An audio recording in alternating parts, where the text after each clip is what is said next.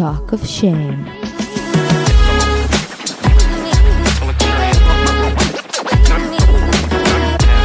היי, קוראים לי טל זולטי ואתם מאזינים ל-Talk of Shame. בואו נדבר ללא בושה על דייטים, מערכות יחסים, סקס, מגדר, או בקיצור, כל מה שבאמת מעניין. יהיה מצחיק ומעמיק, בואו נתחיל. היי, אופיונים שלי, מועדים לשמחה, מקווה שאתם נהנים לכם מתקופת החגים, ממזג האוויר הנעים, מהגלים המטריפים. אנחנו יוצאים לעוד פרק נהדר. ביקשתי מכם באינסטוש ובפייסבוק להציע לי ככה רעיונות, אם בא לכם שנדבר על משהו. אז הצעתם מלא רעיונות ממש טובים. אנחנו נתייחס להכל ממש מהפרק הבא. האמת שכבר מהפרק הזה, לדברים שכתבתם לי עוד מלפני. לפני שאני אדבר איתכם, אני רוצה להזמין אתכם לשני ערבי סטנדאפ שאני מנהלת ומופיעה בהם, כמובן גם, יחד עם אופיר סגרסקי ועם עוד כל מיני סטנדאפיסטיות מהממות. זה ערב ממש ממש מדהים, מצחיק, תמיד סולד אאוט, תמיד כזה עם מלא פידבקים טובים. לא פעם ולא פעמיים כוכבי חתונמי באו לראות את הערב. אז זה עולה רק 20 שקלים במוקדמות. וזה עולה רק 20 שקלים במוקדמות. הערב הקרוב הוא ממש ברביעי הזה, ב-19 לעשירי, באוזן בר מול הסנטר. והערב הבא יהיה בערב הבחירות, ב1 לנובמבר, ובו אנחנו גם נצחק על תשדירי בחירות, נקריל אותם ונצחק עליהם. יהיה ממש כיף, אז תבואו. הכרטיסים לשני הערבים יהיו בתיאור של הפרק, ובביו של הפוד, וזה גם הזדמנות להגיד לכם, שאם אתם עוד לא עוקבים אחרי הפודקאסט ברשתות החברתיות, אני אשמח שתעשו את זה. עכשיו אני רוצה לדבר איתכם על משהו מבין הדברים שהציעו לי כנושא פה, וישר הדליק לי משהו. ביקשו ממני לדבר על לשמוח בחלקך. כמה יפה. ואני בעצם מקליטה לכם משמחת תורה, שזה במקרה גם היום הולדת העברי שלי. סבא שלי, זיכרונו לברכה, היה מקפיד לחגוג לי בתאריך העברי. והנושא הזה גם הזכיר לי אותו. הזכיר לי את המשפט היהודי הנודע, איזהו העשיר השמח בחלקו. כמה אנחנו מפחדים לשמוח לפעמים במה שיש לנו, נכון? כמה אנחנו לפעמים מקפידים לא להיות מרוצים. ברור שזה חינוך חברתי, אבל גם מעין פחד פנימי כזה. שאם נהיה מרוצים, חלילה, אז אולי נעצור. אז אולי נפסיק להתקדם. אז אולי לא יהיה טעם אם לא יהיה מלחמה באי שביעות רצון. מעניין המחשבה הזאת, לא? כאילו אם נפרק את זה כבר, אז זה הכוח המניע שאנחנו פחות מעדיפים. יושב על פחד. שאני חלילה לא אנוח על זרי הדפנה, שאני לא אעוף על עצמי יותר מדי. פחד שאני לא אתקדם, פחד שיפתחו על העיניים, אם אני אהיה מבסוט מדי. אז כלום לא מספיק, ותמיד אפשר עוד. ותמיד אפשר להשוות את זה לאיזו מציאות שלא קיימת חוץ מבדמיון שלנו. והרי אף מציאות לא יכולה להתחרות בפנטזיה. אבל בעצם זה לא להיות באמת בשפע. המחשבה שיש לי הכל, שלא חסר לי כלום, שהכל זמין, היא שפותחת את העיניים שלי ואת האפשרויות שלי לעוד ועוד דברים. ולא העובדה שיש עוד ועוד דברים שעוד לא פגשתי, שאמורה לקלקל לי ולקחת לי את החוויה של מה שכבר ישנו. אני משתמשת במשפטים ארוכים, אז אולי אני לא הכי ברורה פה, אבל אני רוצה להשתמש בדימוי שאולי כבר השתמשתי בו פה פעם. אם אני עכשיו רוצה לטפס על האברסט, ולטפס על האברסט, בואו חבר'ה, זה לא לקפוץ שנייה לסופר. והלכתי למשימה הזאת, וטיפסתי, ועבדתי קשה, והתאמנתי. ואני לא יודעת טוב עכשיו גבהים, אבל נגיד, עליתי 80 קילומטר. ונפרס למולי נוף מדהים. שאני הצלחתי להגיע אליו בזכות הרגליים שלי ובזכות הרצון שלי. לא יכול להיות שאני לא אוכל ליהנות מהנוף הזה, ומהדבר הזה ומהדרך הזאת שכבר השגתי, רק כי להגיע לפסגה דורש ממני עוד 300 קילומטר. זה כנראה הרבה יותר במרחקים, אבל אתם מבינים למה אני מתכוונת. זה שעוד לא הגעתי לקצה הפסגה לא אומר שאני לא אוכל ליהנות מהדרך שכבר עשיתי. גם אם אני עדיין בדרך. בסוף החיים שלנו הם מה שאנחנו בוחרים לראות ולהתרכז בו. אם אני עסוקה בכל השפע שיש לי, בכל האפשרויות שקיבלתי, אם אני גאה בהישגים שלי, בסביבה שלי, אני נגיד הכי גאה בחתולה שלי. אז בעצם לשמוח בחלקי זה לא אומר שאני יוצרת פה.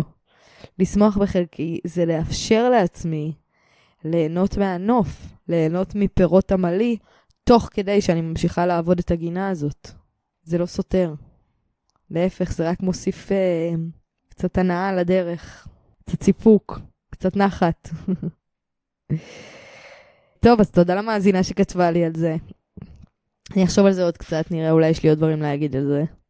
היום בפרק, בינתיים, אנחנו נדבר על פרגון, על איך לזהות אנשים מסוכנים כבר בשלבים מאוד מוקדמים, על איך להתחיל עם בנים, על האם תם עידן האפליקציות של ההיכרויות, ובקיצור, היה אחלה פרק.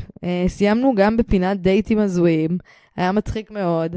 אל תשכחו לדרג, לשתף, לספר לחברים על הפודקאסט, תספרו גם לי מה אתם חושבים, על מה אתם רוצים שנדבר, מה דעתכם על הפרקים האחרונים, אני אשמח לשמוע.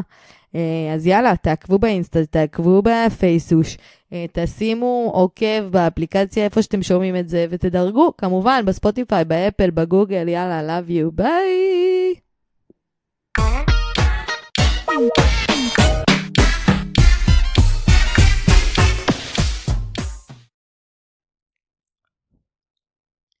סטוקי! זלטה שלי. שלום, שלום, שלום. מה קורה, ממסיתה? Here we go again. כל טוב, מה איתך אותי? בסדר, כרגיל התגעגעתי עלייך בכל הזמן שלא נפגשנו. גם אני, ועכשיו את באה עם כל הבשורות הקשות האלה, אני לא יכולה להכיל אותה. איזה בשורות קשות, שאני וזולטי דמיינו, אם אני אעבור לאנשהו אחר, זה הבשורות הקשות שתבינו. את עלייך עכשיו מסעית אחת לי על הלב. וואי, תקשיבי, לפני שאני שוכחת, רציתי משהו להגיד שקפץ לי אחרי ששמעתי את הפרק הקודם שלנו, כשדיברנו על חברויות. כן. אז צללתי ישר, את רוצה להגיד כזה? לא, לא, דברי. משהו, היי, מה שלומך? אפשר אחרי זה גם. טוב, תודה, איך הבריאות? ברוכה. דש לאמא. רציתי להגיד לך בקיצור, אחרי ששמעתי את הפרק, חשבתי על זה שמלא מלא מלא נשים ואנשים אומרים לנו על החבורה שלנו ועל החברות שלנו והכל, כאילו תמיד אומרים על הקטע, כמה אתן מפרגנות. איך אתן מפרגנות אחת לשנייה, איך אתן מרימות, איך אתן כאילו, תמיד כזה תעת, מחמיאות, רואות הטוב וזה, ובאמת, את מסכימה איתי שזה תמיד כזה משהו שהוא מאוד. שמים לב אליו ומהירים.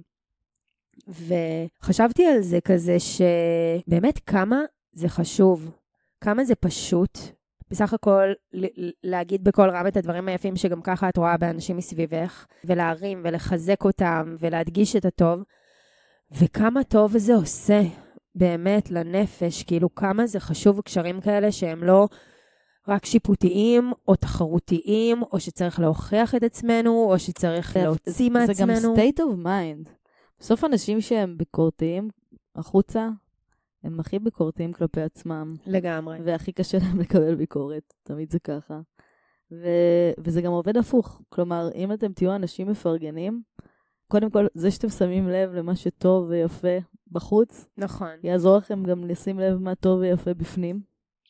וגם כל הדברים האלה בסוף הם משתקפים. תהיו יפים החוצה, תהיו יפים פנימה, תהיו כאילו יפים פנימה, תהיו יפים החוצה, זה כזה באיזשהו מקום זה הולך ביחד. ממש. ובאמת אני גם חושבת שמלבד הפרגון העצמי שהוא באמת number one each one, אבל גם... לא, פרגון לחברים. גם אבל... באמת החוצה לגמרי זה אבל משהו... אבל אם אני יכולה להבחין מה אני אוהבת בך, אז זה סימן שאני יכולה לראות את הדבר הזה שהוא קיים. לא, לגמרי, אני מסכימה איתך על 1000%. אני פשוט אומרת, גם באמת יצא לי לחשוב כמה זה עולה לי, להגיד עכשיו משהו טוב למישהי, כאילו לעומת כמה זה עושה טוב לאחרת, כאילו, כן. מה המשקלים של זה, כאילו באמת, זה כל כך חשוב להרים, להגיד מילה טובה, לראות את הטוב ואת ההצלחות הקטנות, ולחזק אותן, וכאילו באמת, אני חושבת שבקשרים, בכל הקשרים, ממשפחה ועד עבודה וזוגיות והכל, כמה זה חשוב המקום הזה של פרגון. נכון. באמת. כמה זה... ודרך אגב, זאת מילה שאין באנגלית. אשכרה. אין באנגלית, וזה אומר עליהם הרבה, על ה-English speakers הדבוקים. ובאמת. אבל האמת שזה נכון. זה יכול אפילו להיות לפרגן על התמודדות. לגמרי, כאילו, ברור, הרבה אומרים, ממש. אני לא רוצה סתם להתחנף, אני לא רוצה סתם להגיד, אבל אפילו אם בן אדם לא בטוב, לא בזה, אפשר גם פשוט לפרגן לו על איך שהוא מתמודד. ממש. עם מה שהוא עובר. ממש ככה. כי כולנו תמיד עוברים דברים, וכולנו תמיד מתמודדים עם שיט. לגמרי. אז תמיד נחמד לדעת שמישהו שם לב לזה, ובגבנו עם מה שאנחנו לא עוברים, ומה שאנחנו לא... ממש, ועם העמידה האיתנה מול הקשיים. כן, זה גם מאפשר לנו קצת גם ללמוד, לאמץ, ברגע שאנחנו מוכנים להכיר בתכונות ובדברים היפים שאנשים סביבנו עושים, או הטובים, אנחנו יכולים גם לאמץ אותם. כי אני רואה גם אצל אנשים, יודעת, כשאומרים לנו איך אתם מפרגנות, זה יופי את מפרגנת, ואז מאמצים את זה, מתחילים לפרגן לחברים שלהם. ובעצם פרגנו לנו בפרגון, לגמרי. כן, וגם מתחילים לפרגן החוצה, כאילו, מעבר לזה כזה באיזשהו מקום. כן, זה מאוד מדבק, לגמרי.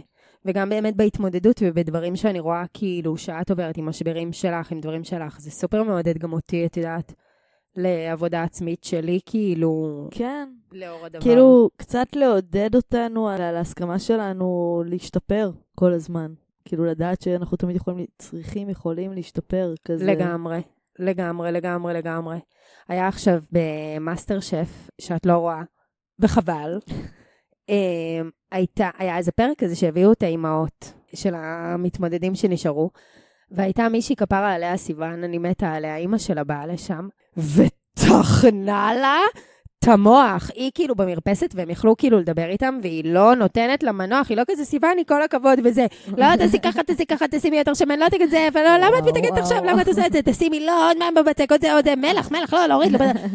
וואו, וואו, והיא הכי מתוקה בעולם סיוון, לא רוצה כאילו, את יודעת, לצאת על אמא שלה שמול כולם ולהביך אותה וזה, אבל כאילו רבק, בטסט אותי עוד שנייה שם כאילו, את יודעת, באפיסת כוחות טוטלית, וכאילו אמרתי לעצמי על האמא הזאת, כאילו חוץ מזה של, את יודעת, גברת, את מצולמת, במידה ולא שמת לב, מוקלטת ומשודרת בפריים טיים ערוץ 2, אבל חוץ מזה, כאילו מין, מה, פרגני לבת שלך, היא כאילו מתמודדת במאסטר שף, תשמחי בשבילה, הם כולם שם, את יודעת, הכי גאים בהם שם, כאילו הם מינימום זכו בנובל, כאילו, פרס לשלום וזה, יאללה, שמחי בשבילה, תפרגני לה, כאילו, כל הכבוד על מה שהגיע, אז מה אם היא לא תמשיך לשלב הבא? זה מדהים, אבל כמה חזק הרכב יחסים בין אנשים, שאפילו פריים טיים לא יוכל להראות. משהו, לא, האישה הזאת לא ניסתה.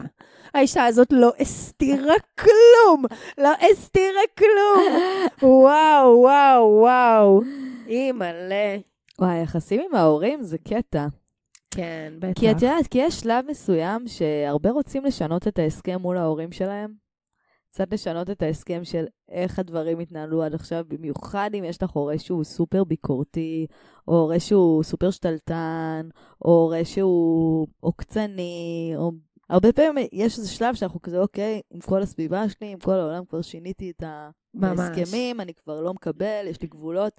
ואז איפשהו מול ההורים, אנחנו תמיד חוזרים להיות הילדים. ממש. הם חוזרים להיות הילדים. זה לא ברור מה קורה שם. לגמרי, משהו משתבש, נורא קשה לשים גבולות, נורא קשה כאילו לעמוד מול הגבולות. אני נזכרתי בדיוק, עכשיו חשבתי על, הייתה איתי מישהי בצבא.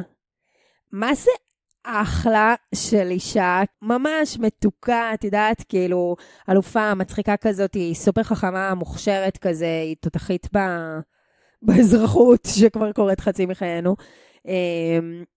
ואני ממש, אני לא אשכח את זה, כאילו שהייתה מספרת על שיחות שלה עם אמא שלה, איזה אמא זיביקה ביבי, כאילו, את יודעת, מהירה לה על משקל בלי סוף, ועל ברור שעל זוגיות, ועל כל מי שיצא איתו, אז גם יש לה מה להגיד, וכאילו זה, ועל כל דבר שהיא עושה, ושיחות כל כך כואבות, שבאמא שלי 12 שנה אחרי, אני כאילו עוד זוכרת מה היא אמרה לה, אז אני לא רוצה לדמיין על החברה הזאת כמה היא זוכרת את זה. כשהיא דיברה עם אמא שלה וזה, היא הייתה מודעת לזה שאמא שלה לא סבבה, או שהיא הייתה מקבלת? כן, כן, כן. כתורה מסיני. כן, לזכותה יאמר שהיא באמת לא הייתה שבויה בתודעה הזאת, אבל את יודעת, ברור שהיא לא יכלה להפריד את זה ולכעוס עליה כמו שאני. זה כל כך לא פייר. כל כך לא פייר. ממש, ממש. כאילו שלא מלמדים אותנו תמיד לאהוב את עצמנו בבית, זה כל כך כאילו, איפה כן אם לא שם? כן, אני תמיד חושבת ברגעים האלה. וכולם קורבנות, כאילו גם האמא הזאת, אני מרחמת עליה, כי היא גם קורבן של, את צריכה להתאים את עצמך חברתית למה שאני חושבת שיקבל אותך, כי אני צריכה לחיות דרכך ולהתקבל דרכך לחברה. אוי, את יותר נחמדה ממני, אני רק חשבתי לעצמי, שיש כל כך הרבה אנשים בעולם שרוצים להביא ילדים ולא מצליחים מכל הסיבות שהן, ולמה כל מניאקית מאפנה יכולה כאילו להביא בלי בעיה? מה זה צריך להיות? איזה יום מגילה? וואי, עלו לי העצבים בחיי מחדש מהחדר בצבא. נשבעת לך. וואי. אוף, יש דברים שפשוט... את רואה מה קורה באיראן לזמן האחרון? טוב, את בטוח רואה, אתה על זה, אה? מדהים, אה? לא יאומן. זה מטריד את מנוחתי, אני חייבת להגיד. מחאת נשים מרגשת, סוערת. אני רואה אותם, הכי מסוכנת שיכול להיות. ברחוב, ואני לא יכולה להסתכל, אני לא יכולה... אני מעריצה אותן, ואני רוצה שהבת שעוד אין לי, תגדל על הסיפור של הנשים האלה. פשוט מדהים. לא יאומן. מה איתך זולטה? איך את מרגישה בזמן האחרון? אני בדיוק הבנתי שסתיו היא בעצם צ'נדלר, אף אחד לא יודע במה היא עובדת. ממש, בדיוק, אני כל הזמן אומרת צ'נדלר בינג. בסדר, נשאיר את זה ככה, כי בדיוק גם עכשיו אין לי כוח להסביר. בקיצור, מי שכתבה לי, אם אנחנו יכולים לאפיין לה את הטיפוס הנרקסיסט. אני אמרתי לה שאני לא מפסיקה לאפיין אותו פה. זהו, בעצם הפודקאסט הזה... אם היא תאזין, כאילו יש כמה פרקים שממש דיברתי על זה, אבל היא רצתה איזה פרופיל. כן, מי הוא אותו אדם, איך אני אזהה אותו. כן. אבל זה קצת הקאץ', לא? שכאילו אין שום פרופיל. זה תמיד גם הקטע כאילו על אלימות בכלל, שאין לה... יכולה להיות בכל מקום, יכול להיות מישהו שיראה הכי חנון והכי לטח והכי כאילו, את יודעת, לא פוגעני, ובבית הוא... זה נכון, בגלל זה אני לא הייתי באמת מאפיינת את זה אף פעם כפרופיל. לגמרי. ואולי זה גם באמת מה שהיה חסר לה, אלא יותר מאפיינת את היחסים עם אדם כזה. בדיוק. כלומר, איך יחסים עם אדם כזה נראים. אבל תדעת לי שאלה עלייך, הרבה פעמים את מדברת על זה, מהשיחות שלי איתך ומהפרקים ששמעתי בפודקאסט, את מדברת על הדברים האלה אחרי שהיחסים הרבה פעמים כבר נרקמים, ואני אוהבת שאת אומרת לי גם על דברים כאילו ממש בהתחלה, בזמן האחרון התחלת להגיד לי כאילו על דברים כאילו, את יודעת, שמרגישים ישר אחרי הדייט הראשון וזה. אז כאילו מעניין אותי... מה, התלהבות יותר? כן. אמרנו את זה פה. בדיוק, כן. אז לא, אז מעניין אותי כאילו, את יודעת, על דוש, על נרקיסיסט, כאילו, איך לדעת, איך אפשר לזהות את זה לפני שכבר היחסים עמוקים, שזה כבר כאילו ברור וקוהרנטי, וככה זה נראה, וככה זה כאילו, איך זה מתהווה? אני חושבת שמי שמתלהב ממכם מדי, מוקדם מדי, וממהר, זה יכול להיות דגל אדום מוקדם טוב. זה כל כך נכון. זה ההפוך על הפוך. וגם אתם מרגישים שמישהו לומד אתכם, ממש לומד אתכם. רוצה ממש לדעת הכל עליכם, לפרטים. כשיש ממש למידה שלכם, גם משהו פה לא... זה גם נכון. מה שאמרת על הנקודה הראשונה, כאילו על מישהו שישר ממהר ונותן גז ומגזים, זה באמת כאילו, אמרתי ההפוך על הפוך הכי צפוי שיש, אני זוכרת שבהתחלה, אבל כאילו, לא הייתי מבינה את זה, כאילו גם אצלי ואצל חברות וזה, כאילו את אומרת, את רואה מישהו, מה, הוא רוצה אותה בטירוף, כאילו הוא רוצה להיפגש איתה כל הזמן, הוא מפציץ אותה בהודעות, הוא מפציץ אותה בזה, כאילו. אז אם זה בטירוף, זה כנראה בטירוף. וואי, זה כל כך נכון. לא יודעת, אני מרגישה שתמיד קשרים כזה חזקים, טובים, מתחילים בקצת זהירות, קצת סקפטיות, לא בטירוף, כן? יש עניין. אבל האובר התלהבות, אובר הסחפות, שזה אגב לא רק בקשרים זוגיים, כאילו מי כמוך יודעת, קשרים נרקסיסטיים מגיעים בכל מיני פורמטים. כן. אגב גם דיברנו הורים, יש גם הורים נרקסיסטיים, ויש גם מעסיקים, ויש חברים, ויש כאילו... לגמרי. זה מגיע במלא תצורות. חד משמעית. במובן הרומנטי, אם אני מדברת על דייטים וכאלה, אז הייתי מסתכלת על אם מישהו לומד אותי מאוד לעומק, כאילו מדי, מוקדם. אם מישהו מתאהב בי מהר מדי, אם מישהו מתמסכן מאוד מהר. כלומר, שם את עצמו באיזושהי עמדה של קורבן. הרבה פעמים זה יהיה איזה סיפור חיים כזה. יש כזה סוג של נרקסיסטים שהם קוראים להם covert נרקסיסט, או sensitive נרקסיסט, שהם כזה קצת, הם כאילו רגישים, הם רגישים רק לעצמם, אבל הם הרבה פעמים ייתנו לך איזה סיפור שיצא לך הלב אליהם, שיגמור לך לסלוח להם על הרבה דברים אחרי זה. אז גם לזה הייתי שמה לב, וגם אם אני רואה שיש כזה פתאום שינויים קיצוניים, כזה חם קר, זה גם סימן לא טוב, שמשחקים לי עם המוח קצת. כלומר, משחקים איתי חם קר, משגעים אותי כזה. כן, גז לייטינג, מתחילים לגרום לי לערער במה אני שמה לב, מה אני תופסת, מה אני רואה, זה גם סימן לא טוב. כן, זה אגב לא חייב להיות בהקשר שלכם. כי הערעור שלך, של התפיסה, זה הכי חשוב שיתקיים. אז זה גם יכול להיות להגיד לך שלא הבנת משהו אחר, משהו קרה. ולא דווקא משהו ביניכם. כאילו, כבר לבנות את השטח מראש לזה שאת קצת מבולבלת אולי. כן, כן. את לא עד הסוף מבינה מה קורה.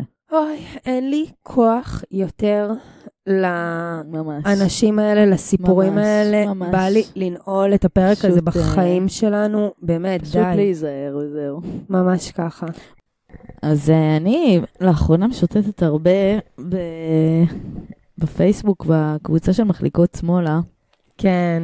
ומתחילה לתהות לעצמי, האם תם עידן האפליקציות. למה? אני מרגישה שהפלטפורמה מתחילה למות. שלא נותר בה עוד תמימות.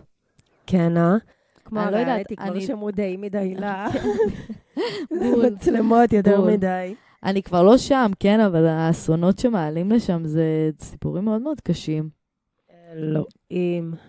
כאילו, אין, לא נשאר אפילו טיפה. כן, זה היה עכשיו 10 שנים לטינדר. וואלה. כן, הייתה איזה כתבה בארץ. אז אני מתחילה לחשוב שזה כמו רשתות חברתיות שכאילו מתחלפות כזה. כאילו, אף אחד כבר לא ב-ICQ. אז זה מרגיש לי כזה, כאילו, הדור הבא של ההיכרויות בדרך. יואו, הלוואי. השאלה איך הוא ייראה.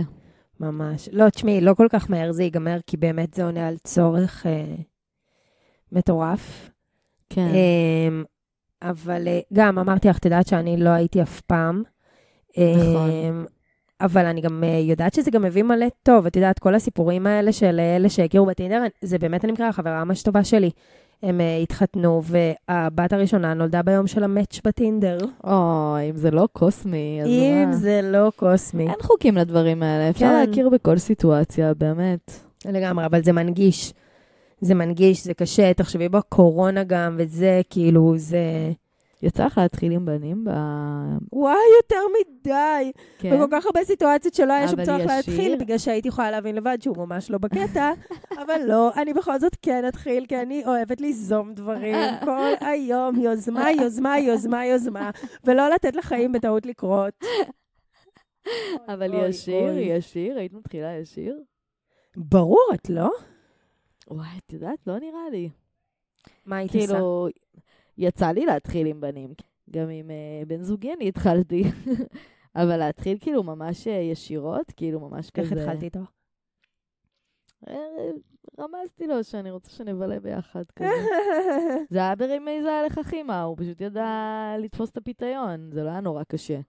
יפה. כל בר דעת היה יודע אם הוא בעניין. ממש, לא פיצוח חייתו, מה שנקרא. כן, אבל כאילו, עשיתי את זה קל בשבילו, לפעול, בוא נגיד את זה ככה. הנגשה, הנגשה.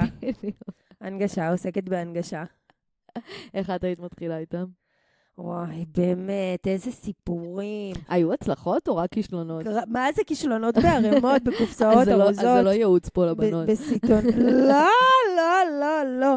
לא, אני אומרת לך, זה הכל גם היה דברים שכאילו, אם הייתי שנייה רגע מחכה, לא לעשות את זה. את מבינה אם מישהו בעניין, אם לא, כאילו, את קולטת כזה קצת השטח בזה. אנחנו תמיד יודעים, אנחנו מסרבים לדעת. אין, אני חייבת לבצע. זה בדיוק, הוא לא, זה הרי תמיד, מה, הוא לא דיבר איתי 3 ימים, אני לא מבינה מה הוא רוצה. את לא מבינה מה הוא רוצה. מה שבטוח, הוא לא רוצה אותך. הוא לא רוצה. מה יש להבין? יואו, אלוהים, אלוהים. זה כמו שהיית אומרת, את זוכרת שהיית אומרת לי, הוא בא אליי 2 בלילה, אבל כל הלילה התחבקנו. כן, איך היה מדהים שהוא בא 2. כנראה זאת אהבה. יואו, מדהים. מה זאת אהבה? לבוא לדירה השבורה שלך בפלורנטין 2 בלילה, אחרי שהוא היה עם חברים, יצא נהנה, והכל, מה זאת אהבה? בכלל תיזהרו עם האינדיקציה שלכם, עם מלאכים לאהבה, זה סקס טוב. יואו. אינדיקציה לא טובה. אלוהים. באמת, דרגות השקר, כמה סיפרנו לעצמנו, כמה בחרנו שלא לראות. אז בעודך מתעלמת מן הסימנים, איך זה היה עובד? מה זאת אומרת? נגיד, כאילו, היית מתחילה עם זרים, או הם בחורים שאת כבר מכירה קצת? לא, תקשיבי, את יודעת מה הסיפור הכי השפלה שלי באמא שלי? יאללה, תני לי אותו. שהייתי בטיול אחרי הצבא במזרח, אז היינו בתאילנד, בקוואסן, בבנקוק, הרחוב הזה, הראשי, והיה שם איזה מישהו, אוי אלוהים, איזה פדיח, עוד נראה לי דיברנו איתו בגסטהאוס שלנו, מלון, whatever, כאילו כזה. ואני החלטתי שאני צריכה להתחיל עם הבן אדם הזה, למרות שלא הייתי צריכה, והוא כאילו הלך. הוא כאילו זה, ולא התחלתי איתו. שקשקתי ברגע האחרון, לא עשיתי את זה, והוא כאילו בא לנסוע, כאילו לעזוב את המדינה. אבל מה עשית בינתיים? בהיט בו פשוט? לא, כאילו נתתי לו חיבוק כזה עם החברות שלי גם וזה, ונפרדנו. ואז, מה עשיתי? לדעתך, רצתי אחריו בקרוסן, עם פתק שעליו כתוב מספר הטלפון שלי, שאליו הוא מעולם לא התקשר. אני פשוט רצתי פיזית ריצה אחריו בקרוסן. מה, כזה in the name of love? כזה של סרט רומנטי? וואו, יותר סרט מזה אין, כאילו כמות הקלישאות שיש בסיפור הזה. וציפית שהוא ירים אותך ויסתובב וכזה. ממש, ברור שכן. מה זה ציפיתי? הייתי פתוחה, לא ראיתי אופציה אחרת, כן. זה מפגרת, הוא כזה, תודה רבה, סתם תפה, מה דבר רבה? רגע, אולי הוא איבד את הפתק, מאיפה את יודעת? כן, הכלב אכל לו.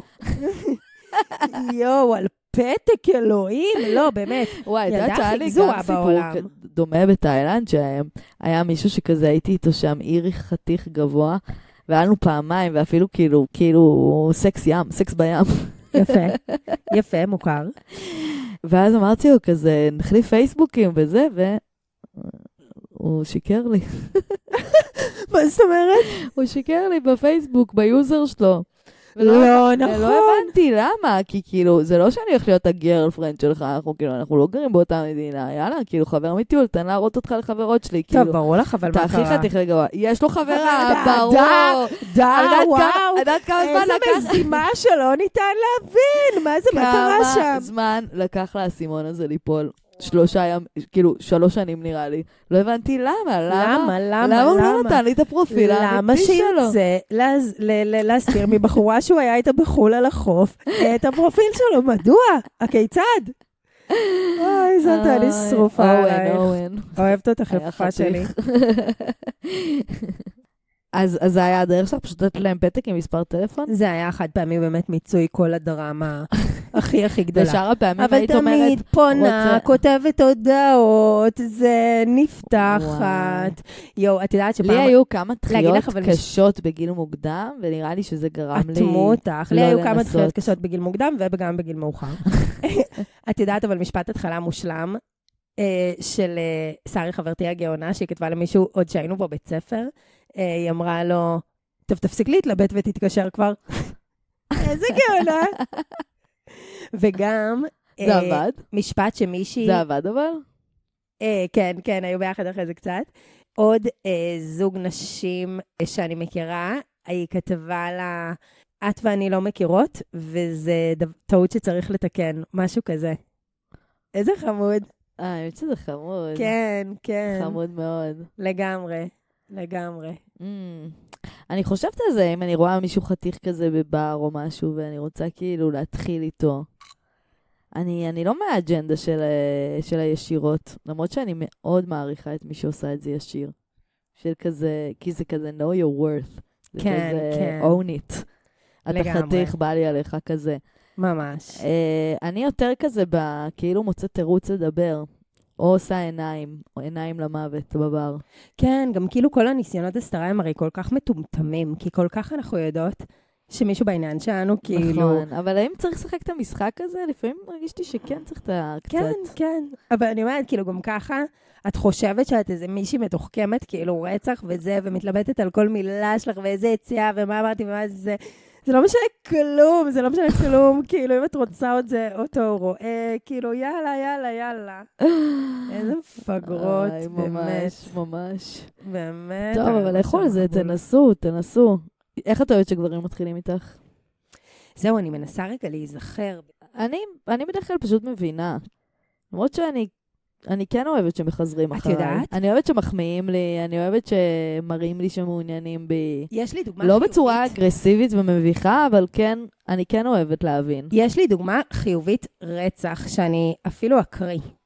נכון, תמיד מתחילים איתנו בנים בפייסבוק, וכזה לפעמים זה יכול להיות גם הכי כאילו דוחה, ועל הסקאלה של כזה בין דוחה למוזר לזה, אבל פתאום קיבלתי הודעה אחת כל כך יפה, ופשוט כאילו, this is how it's done.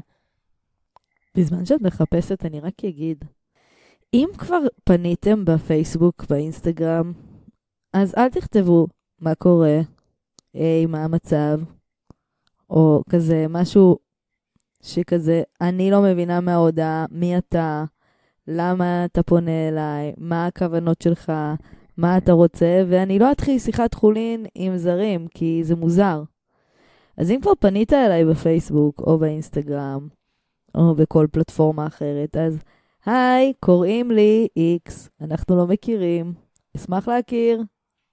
עכשיו בואו לא ננסח את זה ככה, כי ככה כנראה פחות יענו לכם, אבל ראיתי אותך פה, את נראית מגניבה, יש מצב להכיר, לא יודעת, כל אחד שינסח איך שהוא רואה את זה קליל, לא להודות על אישור החברות, ולא ישר, מי שישר מדבר סקס, מיניות וזה, ביי. מצאת סטוק. תציג מי אתה ומה מבוקשך בתחילת כל שיחה. ממש. דרך אגב, זה מעצבן אותי בכללי. יש לי חברה שעושה את זה ומישהו בעבודה שעושה את זה. אני לא עונה... שבמקום להגיד מה הם רוצים ממך, הם כותבים, היי, מה קורה? אני לא עונה. דבר! אני לא עונה להודעות כאלה, אני משאירה אותם ככה. אם יש לך משהו... או, צודקת. אפשר לשאול שאלה? פאקינג או שתשאל את השאלה, או שאל תשאל את השאלה, ואל תשאל אותי אם אפשר לשאול את השאלה, היה מעצבן. שזאת בעצם עוד שאלה. וואי, כל כך מאוס. ברמות. אז זהו, חבר'ה, אם אתם מתחילים, פשוט תהיו פשוטים, רגילים, תגידו מה אתם רוצים, מי אתם. לא צריך באמת לכתוב שורות מחץ או שירי משוררים. לגמרי. טוב. זאת אלה שלי. נעבור לפינה, סטוצ'יאל. קדימה. ביי.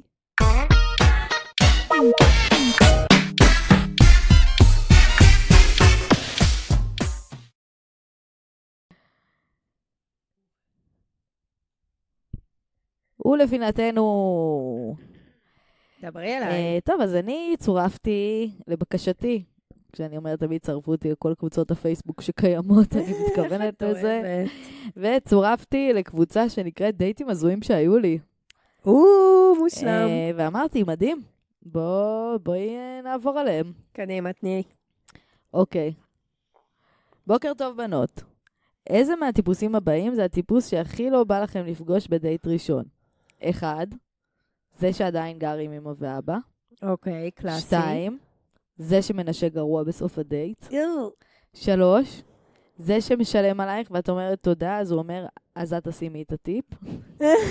מושלם. 4, זה שאומר לך, אני אוהב אותך בדייט ראשון. וואו. נבחרת של קלאסיקות. איך היית כאילו מדרגת העמידה את כל אותם? הקלאסיקות. איך היית מדרגת? מבחינתי הכי גרוע זה אוהב אותך בדייט ראשון.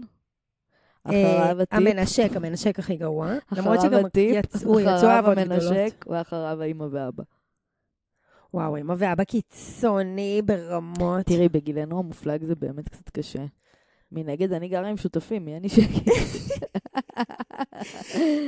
נזכרתי שהייתה מישהי פעם סיפרה לי שהיא הייתה באיזה דייט, וכאילו הכי, כאילו, תיאת מראש כזה, הכי לא רצתה וזה, הזמינה זירו, והוא אמר לה בסוף, אז את 12. איכס. זה לא קשור לגברים, נשים וזה, פשוט כאילו בכללים, אני אשב עם חברה. כן, זה בן אדם. היא לא תשים 12 שקל. כאדם לאדם, לא, זה נורא. וואי, שים עליה בחייה, תפתח את ה-12. זה יחזור אליך. כן, גם את לא יודעת, יש אנשים שגרים עם ההורים, ההורים שלהם גרים באחוזה בסביון, יש להם יחידת דיור שהיא כמו 7 דירות בתל אביב, כאילו... את אומרת גם... גר עם ההורים זה לא ישר אומר שהוא לוזר. גם וויליאם וקייט גרים עם ההורים. בדיוק. אוקיי, זה משהו מעניין. הפעם הדייט ההזוי הוא אני. יצאתי עם בחור חמוד, וכנראה שכל כך התרגלתי לצאת עם בחורים שלא מעניינים אותי, ששכחתי שאני נהיית סתומה, שאני בסביבת בחור שמוצא חן בעיניי. מוכר. של כולנו. הייתי משעממת, לא משעשעת, ועשיתי אפילו כמה פדיחות. אכלתי משולש פיצה בקצב כל כך איטי. אני איטית גם ככה, אבל זה המשולש גדול, עד שהבחור התחיל לרטוט מחוסר סבלנות. התיישבתי ללטף כלב באמצע הדרך, מרוב מבוכה מהעובדה ששכחתי לגמרי את הסיטואציה ושקעתי לגמרי בכלב והאדמתי בצורה שהייתה מביישת אוהד הפועל. מצאתי את עצמי מקפצצת תוך חצי דילוג לרגע, כן, זה מפגר כמו שזה נשמע. יו, אני כל כך מזדהה איתך, מגרד לי בגוף. אני ממש... מגרד לי בגוף. כי כבר הייתי עובדת לצעות מכמה שהוא גבוה, וקשה לי לתקשר איתו תוך כדי הליכה, פלוס שבירת הצוואר. ובכללי לא הייתה לי אנרגיה. ייתכן שזה קשור לזה שהוא הוליך אותי ברגל חצי עיר, ואני, בוא נגיד... שמה? יכול להיות שזה קשור לזה שהוא הוליך אותי ברגל חצי עיר, ואני, בואו נגיד, לא מטבעת לכת. בקיצור, מאז הוא הציע כמה חצאי מפגשים בערך, ומשהבין שאני עסוקה לא זורמת, הזהרתי אותו שאני לא בן אדם ספונטני, הוא ויתר. יואו, סיסטר! אני רוצה להיפגש איתו שוב, אבל מרגישה שאני יצורת על פח משעמם מדי עבורו בסביבתו, מה עושים? יואו, חיבוק אלייך, אחות יקרה. בא לי שתשבי איתנו פה בסלון. ממש, את אחות קודם כל על המטיבת לכת רצחת. אני מבינה, אני כמעט התרסקתי עם קורקינט של מישהו באיזה דייט מרוב. שלא לדבר על זה שנתתי למישהו ביס פעם בדייט מהתרגשות, ופצצתי לו חדשקון, והוא התחיל לדמם, והוא אמר לי למה, ואמרתי לו לא יודעת למה. יואו, באמת יוצא ממך, כאילו כשאת מתרגשת את הדברים ואת מרגישה, את כל כך מודעת לעצמך, את מדברת כל כך, מצחקקת, כל הזמן מצחקקת. אלוהים, את בקושי מרכיבה משפטים. זה כל כך מתסכל, כי את יודעת שבחיים בחוץ את הכי ורבלית, והכי אינטליגנטית, והכי מצחיקה, ואז שכאילו... ואז את פשוט ליד מישהו שאת פשוט מרגישה טמבלית, ואין שום דרך לשכנע אותו שאת לא. ממש. למרות שאני רוצה להאמין שכאילו, אם יש חיבור, אז כאילו, רואים דרך זה. אני מה זה מקווה שכן. תביא עוד אחד. אוקיי. הכרתם באינטרנט, והוא היה נראה לך הטעם שלך ממש. קבעתם להיפגש, מרגישה שמכירה אותו שנים ואין לך חשש, הוא אמר שהוא יבוא לאסוף אותך בשעה 9, את כולך שמחה ובהתרגשות. איזה קטע, התאפרת והתלבשת יפה בסמלה שאת הכי אוהבת, והשעה רק 8, ובא לך כבר ללכת איתו. ולפתע בעודך יושבת בסלון, זה הכל בחרוזים, סליחה, את רוצה איזה חרוז או שלהמשיך מפה? מפה זה יהיה חרוז. ולפתע בעודך יושבת בסלון, בכיף ובנוח, קיבלת כאבי בטן והתקבצויות, וזה מוריד לך את הכוח. אולי זה מההתרגשות את חושבת, אבל זזה בספה, וזה כבר לא בכיף, נותן לך לשבת. פתאום בשנייה, בלי מחשבה, רצה לשירותים במהירות, אוי ואבוי, לא מאמינה שזה קרה, ובא לך למות, לא, זה לא בחילה, וגם לא מחזור כרגע, התיישבת לאסדה, עם המבט עצוב לפתע, קיבלת קלקול קיבה, והשעה כבר 9:10. הוא כבר מגיע, שלח לך הודעה שהוא ממך כמה מטרים, ואת לצערך, כל כמה דקות בשירותים מתפתלת מכאבים. היא עדיין לא מצאה תשובה למצב, מה היית עושה אם זה קורה לך עכשיו? יואו, מושלם. וואו, מה את עושה? מושלם. מישהו בדרך אלייך, את בשלשולים של המוות. וואו, איזה נורא. אני חושבת אבל שאין שום דרך חוץ מלהגיד את האמת, כי כאילו לעלות עכשיו לאוטו. לא, את האמת. אני אומרת לו שאני מקיאה. כן, לא, אבל גם מקיאה. אולי משהו קצת יותר אסתטי. לא יורדת לרמת השלשולים. לא, זה טרקטיב קילר. אם עוד לא שכבתם, זה אתם לא תשכבו לעולם. לא, אני מסכימה, אבל להמציא מחלה, אבל מה יכול לעבוד פה טוב? כי את צריכה משהו פתאומי. לא, אני אומרת, תקשיב, אני לא מפסיקה להקיע, אני לא יודעת מה יש לי. אבל אז הוא ירצה לעלות לעזור לך, לא? מישהו מת, שמישהו ימות. כי יותר דוחה אותי משלשולים. אם יש זמן להרוג מישהו, זה הזמן. וואו, איזה קשה. תאונה קשה, תחליטו מי מצבע. יואו.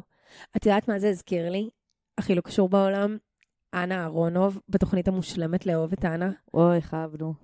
אז היא מספרת שם על בחור שלכאורה זה מיוחס לאסף גרנית, תמות על המעשה הזה. על זה שהיא חיכתה לו בחוץ. שבדיוק, הם קבעו לנסוע לצימר. למה זה לא מפתיע אותי? והיא כבר הייתה ארוזה עם טרולי והכל, כאילו מוכנה לנסיעה וזה. ולדעתי היא באה אליו משהו כזה, והוא לא פתח את הדלת. זה הכי רעיל שיש, זה מתעלל פר אקסלנס, זה בית בבוק. זה אלים ברמות הכי קשות שיכול להיות. זה באמת גועל נפש, זה לראות בן אדם מולך, ופשוט לחרבן עליו מהמקפצה. וואי, איזה גועל נפש. בן אדם שרוף. בן אדם שרוף. לא משנה מה עבר עליך. אבל לפחות אם מצא מישהו חמוד כזה עכשיו. כן, מושלם, הוא שיתדרגג לו. אבל איזה ניצחון קוסמי. באמת זה נכון, שהיא ככה בטוב, חמודה שלנו. מה, זה רעיל ברמות. אוי, ממש, אני שונאת אותך. טוב, סטוקי. זלתה שלי. תספרי להם, תגידי להם. חפשו אותנו בכל הרשתות. לפעמים זה כתוב talk off shame, לפעמים talk off shame. חפשו אותנו באינסטגרם, בספוטיפיי, באפל מיוזיק, ביוטיוב, ובכל אפליקציות, הפלטפורמות של האפליקציות של הפודקאסטים, הרבה מילים בלועזית. והכי חשוב, תדרגו. לא, בפרק הקודם כולם כבר דרגו, אז לא נשאר יותר מה לדרג. זהו, התפוצץ. במקרה לא תדרגו עכשיו, ותשתפו, ותגיבו. Love you. תכתבו לנו. ביי.